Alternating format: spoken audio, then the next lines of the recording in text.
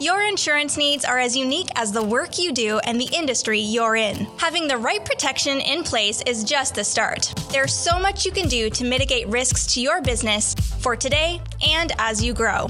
At Sovereign Insurance, we're here to help with valuable information, insights, tips, and tools to help you protect your operations. Visit sovereigninsurance.ca to learn more. As a small business owner, you are the business, and you know the time you're spending on payroll and HR could be spent in 100 better ways. Ceridian PowerPay is fast, simple, and intuitive software trusted by over 40,000 Canadian small business owners like you. Automate your HR and payroll processes, keep track of compliance, and pay your people from your desktop or mobile phone. Free up time to focus on what really matters when it comes to your business, and get back to doing what you love with Ceridian PowerPay.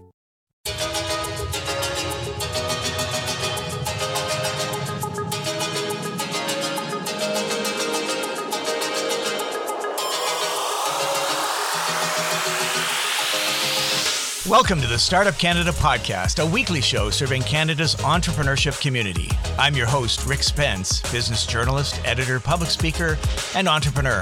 After 15 years as the national entrepreneurship columnist at the National Post, and as the former editor and publisher of Profit, the magazine for Canadian entrepreneurs, I've learned what makes Canadian startups special, scalable, and successful. On this show, we connect you with Canada's most innovative and entrepreneurial leaders and changemakers. You'll meet the people driving the entrepreneurial movement, and we'll share their first-person adventures and their tips, hacks, and best advice for running startup and growth companies. The Startup Canada podcast is a production of Startup Canada, the national rallying community for Canada's 3.5 million entrepreneurs. Don't forget to subscribe to the show on iTunes, SoundCloud, Spotify, Stitcher, and anywhere else you listen to your podcasts. To entrepreneurs everywhere, this is your show.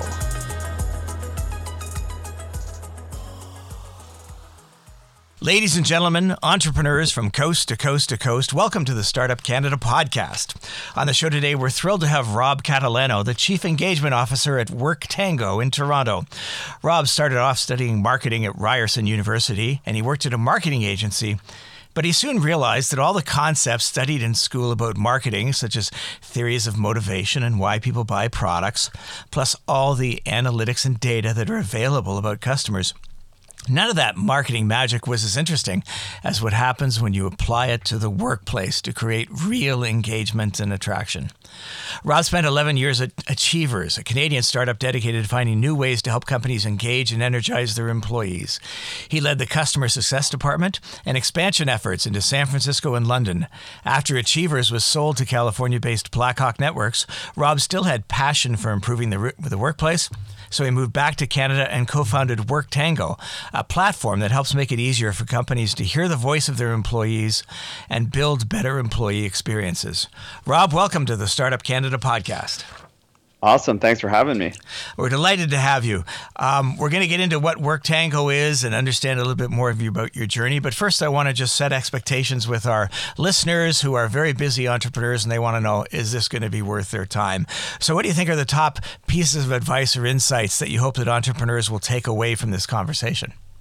Yeah, so I guess a couple things. One is just building a culture to be able to succeed, whatever your vision is. We know you can't do it alone as entrepreneurs, so that's kind of a main one from my end. Any advice from a marketing and sales perspective? I spent a lot of time doing that in my past. I'm happy to give some insights from that perspective, and really just kind of get some color in terms of motivation and how a vision and a purpose is really important in getting people all on the same wavelength. Perfect. Okay. I'm torn whether to start with Achievers or WorkTango. How would you sum up your entrepreneurial journey? Yeah, I mean, you mentioned a bit of it earlier, but first organization, as you mentioned, that marketing agency was 3 people. It was still in school, and saw something grow from 3 to 100 in a very short period of time, and just fell in love with that whole experience. What's interesting is that when I was sitting at that agency and would sit one day a week at our large customers, and we're talking large global organizations, that's when I kind of told myself right there that that just wasn't for me. How slowly things went, just a lot of red tape, and I kind of said that my next version of me won't be at one of those large organizations, especially when you think from a marketer perspective, right? But you want to kind of work with those big global brands. I knew that I didn't want to be in those large companies. So that's when I said, let me start somewhere small and where I can make an impact. And that's where it kind of started with Achievers back in '05. Wow, dating myself. Right. So it was still called I Love Rewards back then, I guess. Yeah, actually, I Love Rewards. It just rebranded from Snap Promotions. Actually, it was back in the day. Right. Tell us a little bit about Achievers. It had quite the journey. Tell us what it did, because I don't think I could explain it as well as you. And how big was the company when you joined it? Yeah, so when I joined, it was a handful of folks, 4 or 5. Started by Razor Sulman, who's done some really great things from an entrepreneurial and tech perspective. But when it started, really the goal was changing how organizations rewarded their employees. So what I mean by that is typically when companies were spending, thousands, hundred thousands, millions of dollars rewarding their employees, it was rewarding them with a reward that they weren't really interested, right? Like golf clubs or things that they may or may not enjoy, and it was very infrequent. It was in the annual years of service program or recognizing people every 5 years. So Right. what the company tried to do is to say, well, that's not frequent enough for how fast companies move.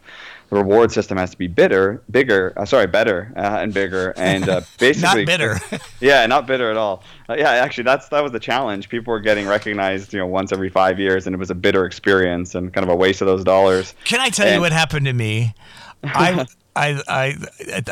worked at a company for many, many years, and then they decided that it was time to recognize employee service. So suddenly, everyone who had been there for 10 years got a special gift. I had been there for 14 and I got nothing. And I thought, what the hell is this? So the whole thing is flawed, right? Like, you might be the rock star employee, you might be the person that's been floating for a decade, and you both get rewarded the same way, right? That's It's just broken. Yeah. So what we tried to do, and actually what we did at Achievers, was build really the best of both worlds. So it was a better rewards system where people could earn their rewards via points, redeem for anything they'd like, right? We had people who were motivated to get something right away, and some people that hoarded their points. And I literally furnished my condo using those points. I never used them. I was a hoarder. But it was to the motivations of the individual. But at the end of the day, rewards were the least exciting thing when it came to, and at least from a margin perspective, than it came from a recognition perspective and leveraging technology to do that. So really really kind of supported building a new category where we leverage technology to help organizations recognize each other peer-to-peer, not just top-down, and being able to amplify the values, behaviors, what you wanted to see most in an organization. So it wasn't once every 5 years, it was in the moment, real time, tied to a behavior, and that's where things really took off. Like, we were going up against companies, I'm not even exaggerating, they've been around for over 100 years, selling rewards to organizations, and then this little I Love Rewards had a better technology approach, in a more cost-conscious way, and better benefits, right? Not a bitter approach, to be able to really change the game. So that's really what what Achievers was all about. And I spent 11 years kind of down that journey from that small to 300 plus employees when it got acquired in 2015. And that was Blackhawk Networks, and part of the deal was that Achievers would, I think part of the deal was that Achievers would continue to run with a certain amount of autonomy and with its own brand name, and that's still happening. Yeah, they got acquired by Blackhawk, to your point. Actually, Blackhawk since then got acquired by a private equity firm, so that adds another layer of of complexity to that world. But Achievers was kind of the sweetheart, got acquired, and was really allowed to operate as is. I didn't spend a lot of time there after the acquisition, but still in touch with a lot of the folks there right now. Great, and it was certainly a great Canadian success story. And and I know that it evolved over a series of steps and pivots, and so it didn't actually end up doing what it set out to do, but it did change the way people approach workplace recognition, which is astounding for a Canadian company. Yeah, and I think that's the biggest thing, right? It's navigating, it's pivoting, it's finding success and not just being so hell bent on doing something a certain way and listening to the market. So I think the company did a really good job, especially in an uncharted territory. Like there were not a lot of companies doing that from a recognition technology perspective, and a lot of naysayers. But it was really cool where you brought on a great team and everyone had a vision that Razor set out for everyone, and that's where we kind of went to. Yeah. So tell us a little bit about WorkTango. It's sort of in the same kind of area, which is sort of disrupting the way employers deal with, hear from, and encourage and motivate their employees. Yeah, so we couldn't build another recognition program or else we get sued. So, but to add a little color to that, and I think it gets to my point about passion earlier, is that we got acquired by Blackhawk. Nothing wrong with Blackhawk, but they were an organization that built basically technology that allowed better reward systems in organizations. So when you go to Shoppers Drug Mart and buy a gift card, they created that technology. And I don't know all the reasons why they acquired us, but in many cases, I would think it was to sell more rewards to employees. But we created a technology to, we were reward agnostic, right? It was more about the valuation on the technology and impacting behaviors every day. And for me, it was, that wasn't the passion that I had. It was really about changing the workplace. Like you mentioned in the introduction, I studied marketing, studied analytics, and all those things I was, viewed from a consumer perspective. Like I didn't care why anyone bought, shoes or a purse. It was more motivating to know why people stayed at work and why they were motivated and gave extra effort. So basically, I was living at the UK at the time when we got acquired at Achievers, and was still really passionate about improving lives at work. And actually, that we created our passion statement. It's called "Improve Work Lives," and work is in parentheses because people spend most of their waking time at work, anyways. And basically said, listen, sorry. So that means that if you improve their work life, you improve their lives. Basically, yeah. Which is very profound. Yeah. Yeah, and we didn't want a mission statement because missions end. So we created our passion statement that we rally, the team around. But with that same level of passion, that same interest, and kind of what we were doing at Achievers, just in a different way, we started WorkTango. And then the problem we were solving was that, and it was very similar to what, the issues when it came to workplace management, like the rewards days at Achievers, was when companies wanted to hear the voice of their employees, they would do an annual survey. It would be painful for everyone involved, right? Employees filling out 95 questions. It would take 3 to 4 months to get the data or insights in a big PDF deck from a vendor. And by the time HR usually ran these initiatives, by the time HR got it and then put it into the hands of leaders that could actually do something about it, right? Especially in middle and large organizations, that took another couple of months. And then you had this stale insight and data that was being given to leaders that no one was acting on because the next survey wasn't for another year and there was no accountability to move. So basically it was broken, and we wanted to create a way to help companies get the voice of employees in real time, and inclusive of every employee, whether they're on technology or not. Serve that information not just to HR, but any leader in an organization in real time as well. So many companies, especially HR departments, they can't handhold every leader in what they're doing. They're trying to enable them with the insights because that's where engagement and performance really happens at the leadership level. So we build technology to make that happen in real time and different ways to see insights, whether it's predictive analytics or natural language understanding on the comments. We know it's hard to read thousands of comments. So how do you make sense of what the employees are saying? And then leverage technology to nudge those leaders with recommended actions and learnings to at the end of the day, change behaviors, right? We created WorkTango because there was this compliance check to say we have to do this annual survey, and no one was doing anything about it, and there was no accountability. And we want to turn it around and say if we get that data in real time, we do it more frequently to build accountability, we serve it to leaders and help them act. That's the problem we're really trying to solve, and it still lived that passion that we had back in what we did in 11 years at Achievers. Cool.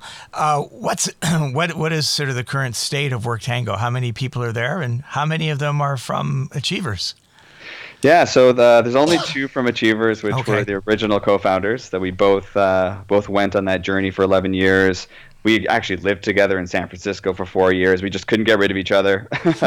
Decided to come back and start the organization. But everyone else is people we've hired. We're about 20 employees full time now, with another 10 peripheral that are working on a lot of other items from a part time perspective. And offices in Toronto, Ottawa, and Denmark. So not just Toronto, like where it started. That's fantastic. And can you tell me the names of some of the clients that you're doing work for? Yeah, so we have the pleasure of working with some awesome, let's say, high-tech growth companies like in Canada, like the Touch of Bistros of the world, Tulip Retails, etc. But we've built an enterprise-level technology, and we work with organizations like Deloitte, RSA Insurance, the City of Toronto, just large companies that are complex and trying to get the voice of their organization, and even large tech companies like Expedia, Magic Leap, excuse me, and not just in Canada. We have the pleasure of operating in about 35 languages in about 80 different countries. So it's been a lot of what we learned at Achievers was, how to build scalable enterprise technology, and we're able to kind of hit the ground running from that perspective. Wow, 35 languages. That's complex. Yeah, well, if you think about, and that's the thing, right? Companies are complex. Hearing the voice of employees are complex, and even though there's some really great Canadian companies that only have staff and talent here, I mean, the reality is they have employees all across the world. So we needed to make sure that in that same spirit of, I said, being inclusive of hearing the voice of employees, the languages had to follow suit as well. Tell me how WorkTango works. How do you hear the voice of the employee, and are you listening in on all their conversations? How is that data coming in? Yeah, so I mean, we've built some really interesting technology to, again, hear conversations when people are typing an email in Slack, or even from an audio perspective. But I think the world isn't really ready for that. The idea is not listening to people when they're not actively ready to give you feedback. So the way that we actually get feedback is through survey methodology. So we have, whether it's our validated, whether it's statistical relevant, or seen from a workplace organizational development perspective, our customers leverage our platform to send large, small, quick pulse surveys to their organization. And it could be at any cadence that works for them. So some of our customers might do this giant thing every year like they're used to, but many are getting more frequent, where every 2 weeks or every month there's a quick couple of questions, or really on an ad hoc basis to get feedback over what's happening in the organization today. So maybe a good context to add there is our customers leverage our platform not only to get feedback on an engagement survey, which most people recognize and have done in their organizations as an employee, but for any initiative that you have. So it might be feedback through onboarding, it might be feedback through a major acquisition, a big change management initiative, all the way to exit. So basically through the employee lifecycle, our customers can get those quick pulse surveys that employees can fill out anywhere on any device, right? Whether they're on technology or can need to do it from another device at work. And what we do is we take all those insights and in real time can start serving that insight into an organization in whatever view the organization wants. So what I mean by that is you might want to look at sentiment of your employees by a department or a location, or their gender or their generation, or think about any piece of data or attribute you have on an employee. If you can start seeing sentiment isolated by any of those, you can immediately identify smoke before fire. So sentiment might be really negative or low in a department or a team or an individual leader, and that insight can now start providing some valuable kind of focus of action. And when I say insight, there's a couple of levels there. It's not just the data analytics part. It's the open-ended sentiment that I was mentioning earlier. So we do themes and sentiment on employee comments collected through those quick pulse surveys. And even predictive analytics to let you know if you're trying to drive something, let's say engagement in your organization, how does the platform identify where you should spend your time? We know many business leaders or HR leaders can't solve all the world's problems in one quarter. There's things going on in an organization every day. So we use data to predict where they would spend the most time and see the biggest impact. So, kind of was mentioning earlier is that data sitting in the hands of a CEO or an HR leader, again, they can't go and individually act for each leader in the company. And that's where a lot of companies fail. So they take all their data from a survey, they say we're not doing well in X, Y, and Z, and then they try and fix that. But a one-size-fits-all solution doesn't help. So what we do is, based on that data we collect through the surveys, then we serve it out in all those different ways, but serve it out to anyone you'd like. So in that example, some of our large retail customers might have every store manager, 1,000 of them, seeing insights just for their store. And now they can actually move on that and support action based on what their team is feeling. So that's kind of how the mechanism of how we collect data, and just gave you high level on how some of the insights are defined. But not sure if you want to double click on that and ask any more questions about that. Yeah, I do want to double click. I had the impression that using natural language programming and everything, that I didn't think you were bugging the bathrooms, but it sounded like that was the sort of thing. But if you're just doing sort of pulse surveys, how is that really different than the old paper-based surveys? Yeah, so a couple things is that when you start getting into a bunch of things, confidentiality, it's huge. So what's great is we actually collect and basically upload all the employee data from our customers into our platform. So now you don't have to ask employees what department they're in, what location they're in, all the data you want to see insights on. And our system knows that information, which allows all that insight to be shared in real time. Okay. So that's where you get a little more magic in terms of that real time insight, and also from an employee perspective, it's less questions, it's a better experience. Their thoughts about confidentiality are heightened because they're not answering stuff about themselves. It's really hard to get real feedback when the first 5 questions of a quick pulse survey are, who's your leader? What department are you in? What city are you in? Right? So it makes their experience a lot better. And the biggest value we see from our customers is data integrity. So we hear all the time that when people are using paper or a standard do-it-yourself survey tool, they're like, "Why is my response rates on the marketing department 145%?" Right? Because we left it to employees to fill out data about themselves that you already have sitting in a system. So it's huge value from that perspective and the confidentiality. Now, you didn't know that I was sitting in the audience when you were doing a pitch competition 3 or 4 years ago, but I remember you said that, and I looked into it, and it was pretty much true, that 85% of employees are disengaged, and it costs companies billions of dollars. Are you moving the needle on engagement? Yeah, so what's really cool is some of our customers are moving the needle on engagement in a whole. So there's different ways to measure engagement, and we have a methodology. So we've seen some organizations see double-digit percentage increases in less than 6 months, which is awesome. What's also great is engagement is kind of an output measure, like are people engaged? But then there's all these inputs. So is it recognition? Is it leadership? Is it communication? And we're starting to see movement on those drivers as well.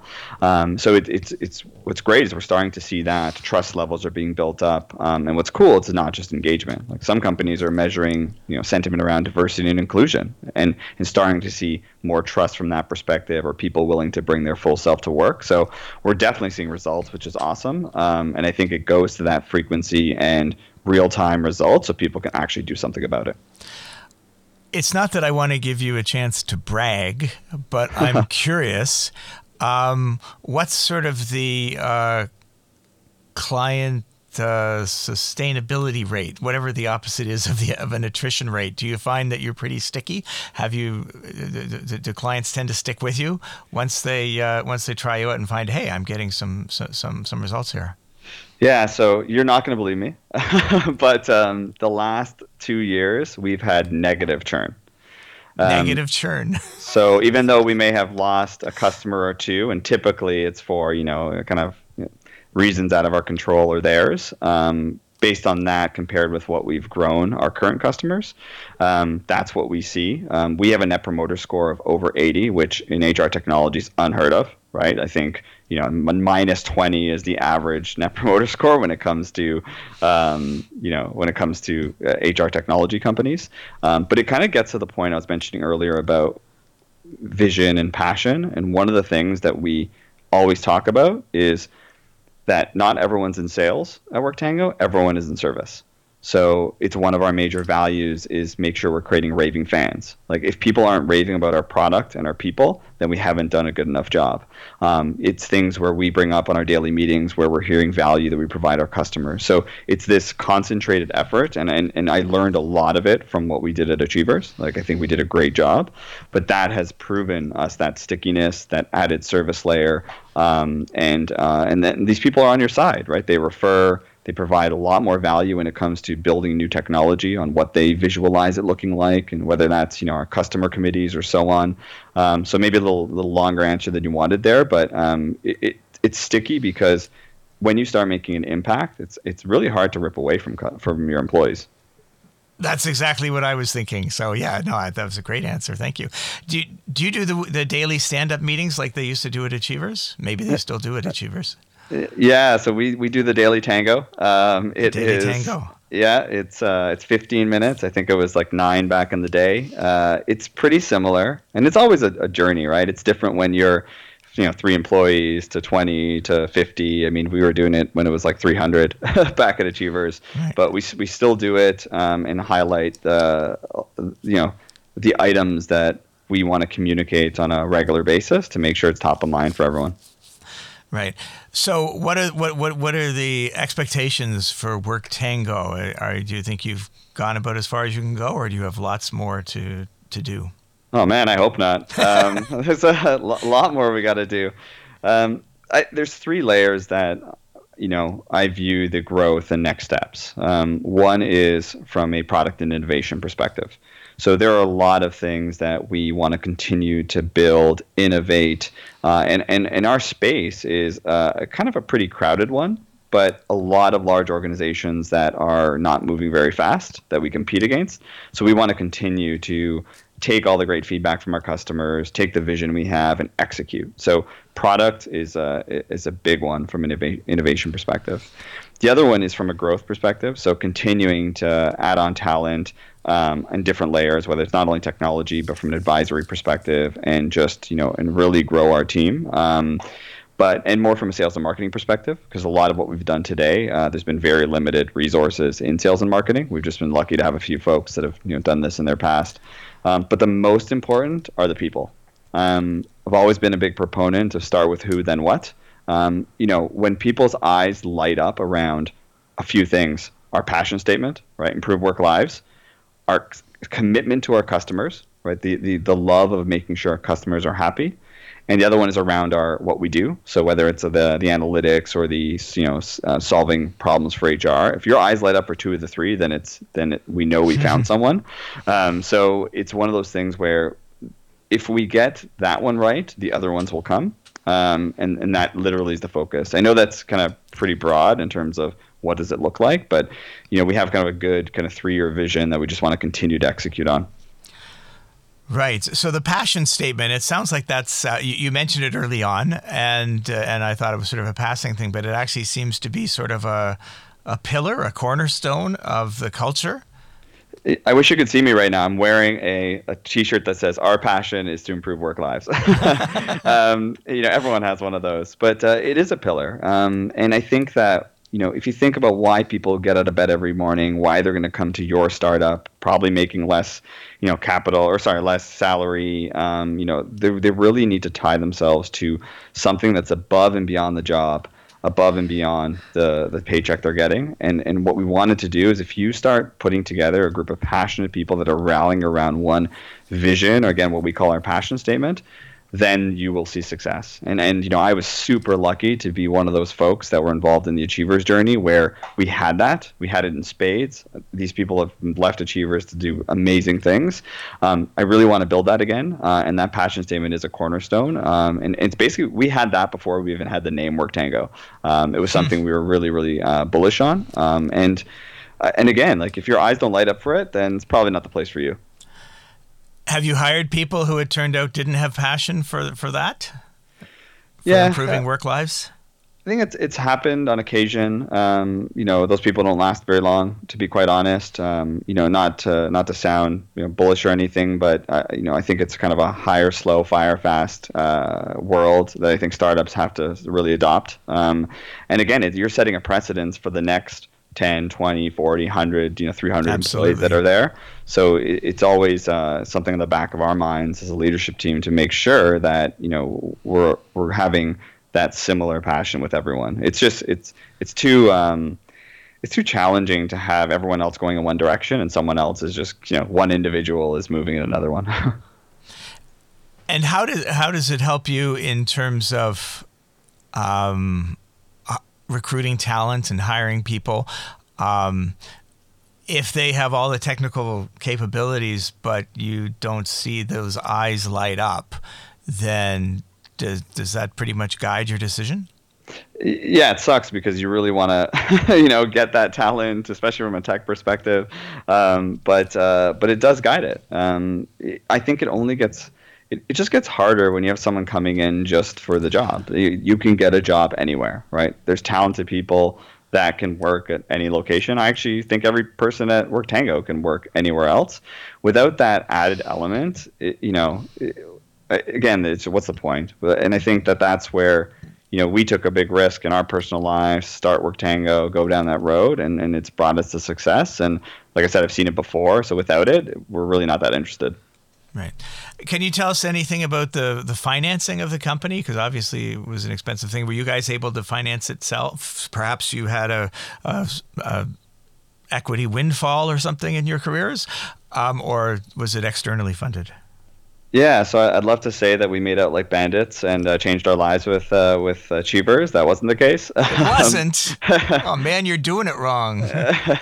But I mean, it was definitely impactful and helped. And but to your question, Worktango is completely bootstrapped. We've not raised capital external at all. We leveraged, obviously, it was a tough first couple of years, right? Our founders were not making salary at all or taking anything, putting it back into the business. We went through the journey of, raising 50, 60 million back at our last company. We knew what that looks like and what it can do to a culture, both positively and negatively. And at this moment have decided to continue to, double and triple over the last couple of years without it. But the thing is we'll never say never. We have the conversations. Yeah, absolutely. We reevaluate it every quarter. It doesn't cost anything to listen, to talk to, whether it is, from a VC side or outside of investment perspective. And we're lucky to have contacts in that area, but we've completely bootstrapped. That's incredible. I didn't expect that. So fantastic. Congratulations on that. I appreciate it. What is the employee engagement rate at Worktango? Oh my gosh, I should know this top of mind. That's my role, Chief Engagement Officer. I should know this. So the reason why I don't know it, like the exact number, is we measure it every week. Every week we have our. You can tell it. You can tell us what it was last week. That's acceptable. Yeah, it was all positive. So we basically use a 4 scale. So it's like, how do you feel, this week, for example? And no one was a 1 and a 2. Everyone was a 3 and 4. So that's good. And then there's other questions we pull into an index to calculate that. I don't remember what the exact calculation is, but we definitely have good engagement. And this year so far, we had no regrettable turnover, which is nice. Can you talk about the importance of transparency when growing your company? How do you build trust with your employees so that they are engaged and they do count on you, they do trust you to steer the ship? Yeah, so I think transparency is huge. I just talked about the example of, we do our weekly pulse in the organization, understand what they're feeling. We even do things like, ask the company. So, they can ask any leader every week a question that they want to know confidentially. And every week at our daily meeting on the Mondays, we go through all those questions. And there are hard questions there, right? Not just about, what's going well, but what are some of the challenges? What's the vision of a certain aspect of the organization? Why did something go wrong? Maybe we lost a deal or something like that. And what I found is when you start building full transparency, and we do it on everything, on the metrics, on the numbers, on our funnel, on our runway, like the whole 9 yards, that really starts building a trust level and a team atmosphere. Because it's not these secret things happening in the background. it is everyone rallying towards the success of that company, and that success means the product and your customer happiness, your revenue, etc. And we go so as far as to show that data every single day with each department, sharing those results. It's hard as an entrepreneur because there's a huge vulnerability in saying when things don't go well. But the only way your team rallies about fixing things is if they know there's a problem. And they can be creative and they can support it. And we leverage that a lot. When there's a challenge, it's kind of like a mini retrospective we do, right, every single week. We're like, what didn't go well? Like, well, we lost this deal. This didn't happen. A release or a launch didn't go so well. We sit down and say, okay, what are we going to do differently next time? And people champion it. They raise their hand. And I find, again, with that transparency, you start building a true team. And there's nothing sitting in a closed room somewhere. That's beautiful. Yeah. Was this something you learned at Achievers, or you just sort of figured out along the way? I think we did do a lot of that early on, and it was something that was just part of the way that we ran our teams and eventually ran the company. So I think I valued it a lot there. I think other people did as well, and something we wanted to translate into Worktango. One of the things that I think. One of the unfortunate things that happens when we talk with companies that are successful, that have been doing really well, is that we make it sound too easy. So you mentioned, occasionally we lose a deal or this or something. So let's talk about the negative things that remind us that, man, this is a journey and it is hard, and we do need strong teams because there are some days when nothing goes right. So what are some of the challenges you've faced as a leader at Worktango in building the business? Oh, man, how much time do you have? We can do a second podcast, all your nightmares in one place. Yeah, the F word, the failure word. I guess I mentioned it earlier, right? Like, we were a couple of years into the journey without an ounce of revenue. We didn't even have salaries. We threw out 3 MVPs out there, and we're getting feedback and trying to validate it. And a lot of times when you think about, starting a company from scratch, you just don't realize or know what's going to be thrown your way, not only in the positive way, but in the negative way. So, that's just a reality. I think it's something people have to expect. That's not, I don't know if you've ever seen that image where it says success isn't, a straight line or linear. It's kind of all over the place. Mm-hmm. And it is, right? And it gets down to that kind of pivoting and kind of making those decisions. But, we deal with it all the time, right? We deal with, maybe talent from a talent perspective not working out, or people questioning how we do things, and that's when we sit down and in that transparent way get everyone aligned on why we may do things or not. We do a retrospective every week of why we won a deal and why we lost a deal. And there's, I'd love to say we won every deal that we go up against, but we lose them. And it's, it's just that it's not about the losing and the frustration. It's like, what are we going to take out of it? So we always approach a negative item like that as a retrospective to say, what are we doing differently? Can we? Is it in our control? And most times it is, right? And you can do something about it. Sorry, help me understand that, please. So if you lose a deal, who sits around and talks about it? I mean, I love the idea. Learning from failure. Those are the best learnings. Those are the best.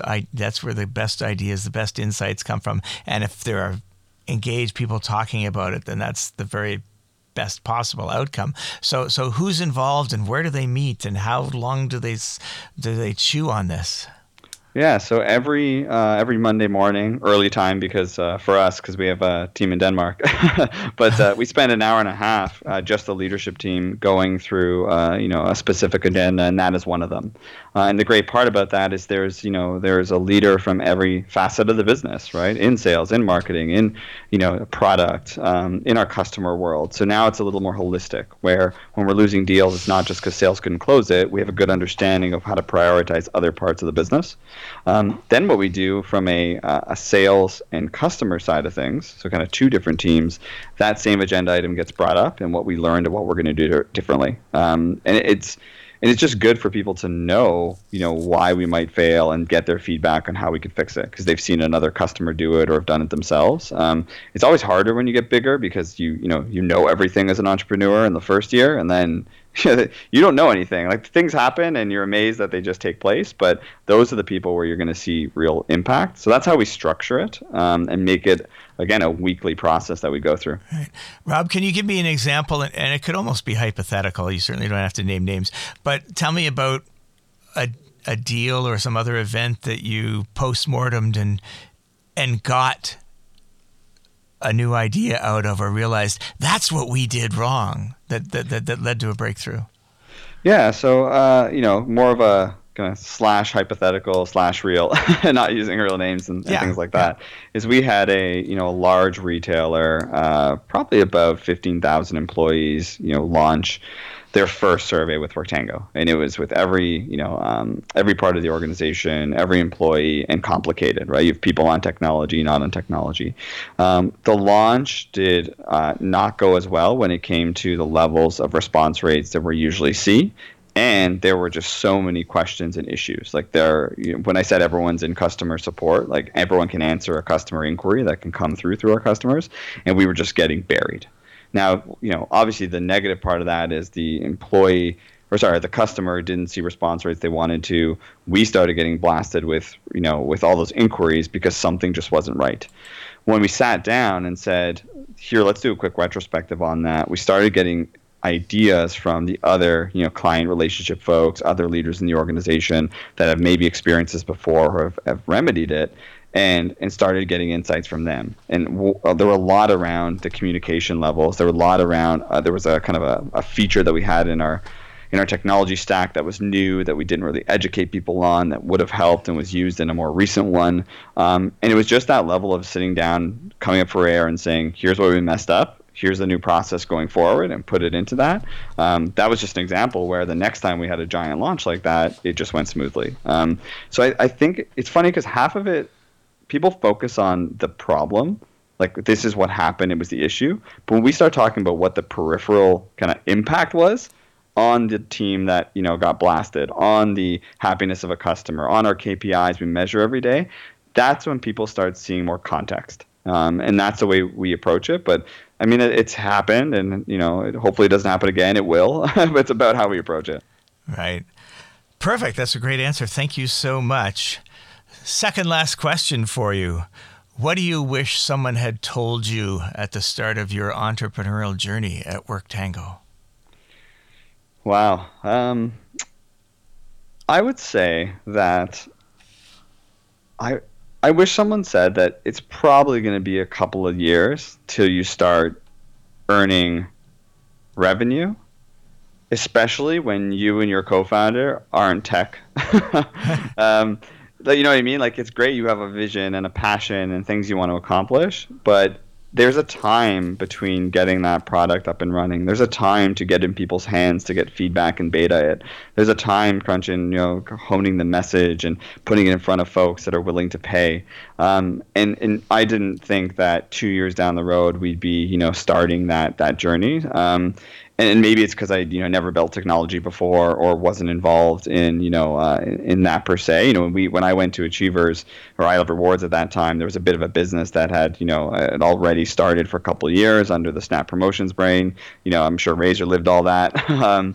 So yeah, I think it's a lot longer than what I had expected. And I've seen some very successful entrepreneurs figure out the tech side, get in people's hands, still keep their part-time jobs so they're not stressed about salary.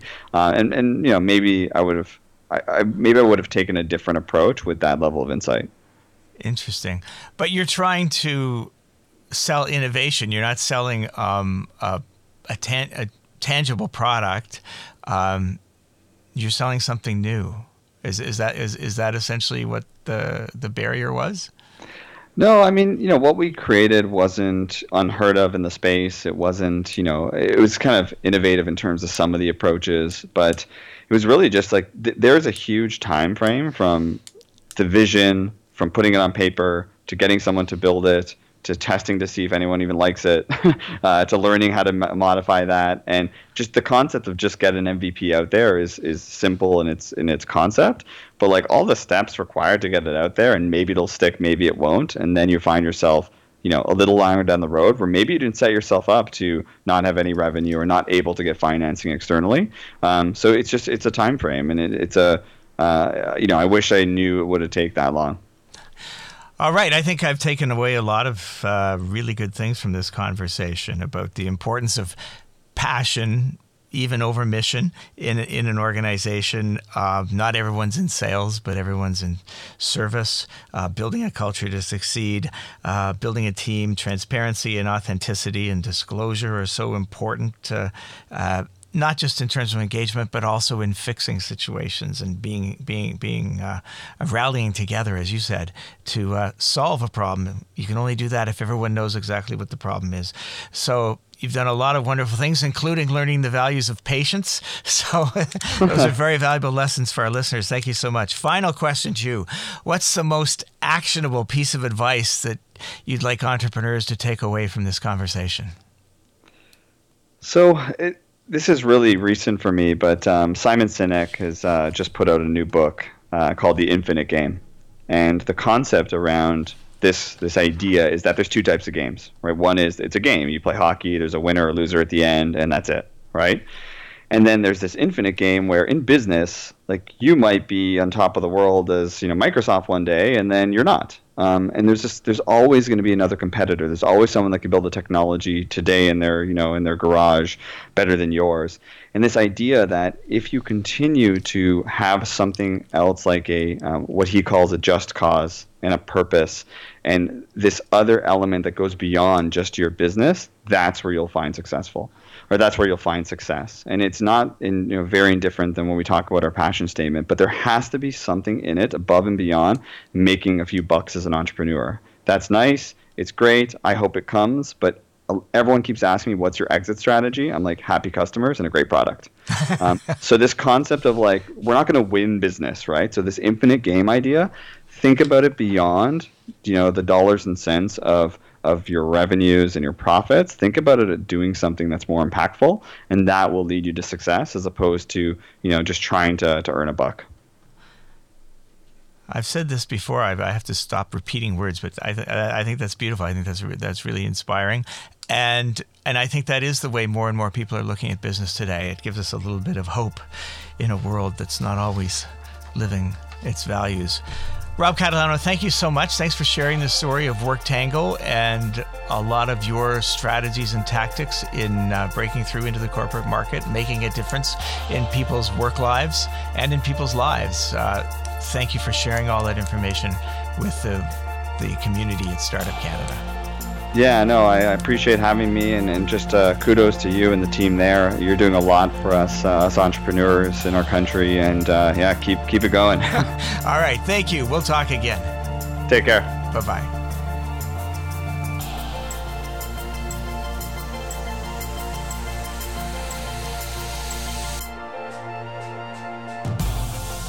Thank you for joining us this week in the Startup Canada podcast, a weekly show dedicated to unlocking the potential of every entrepreneur.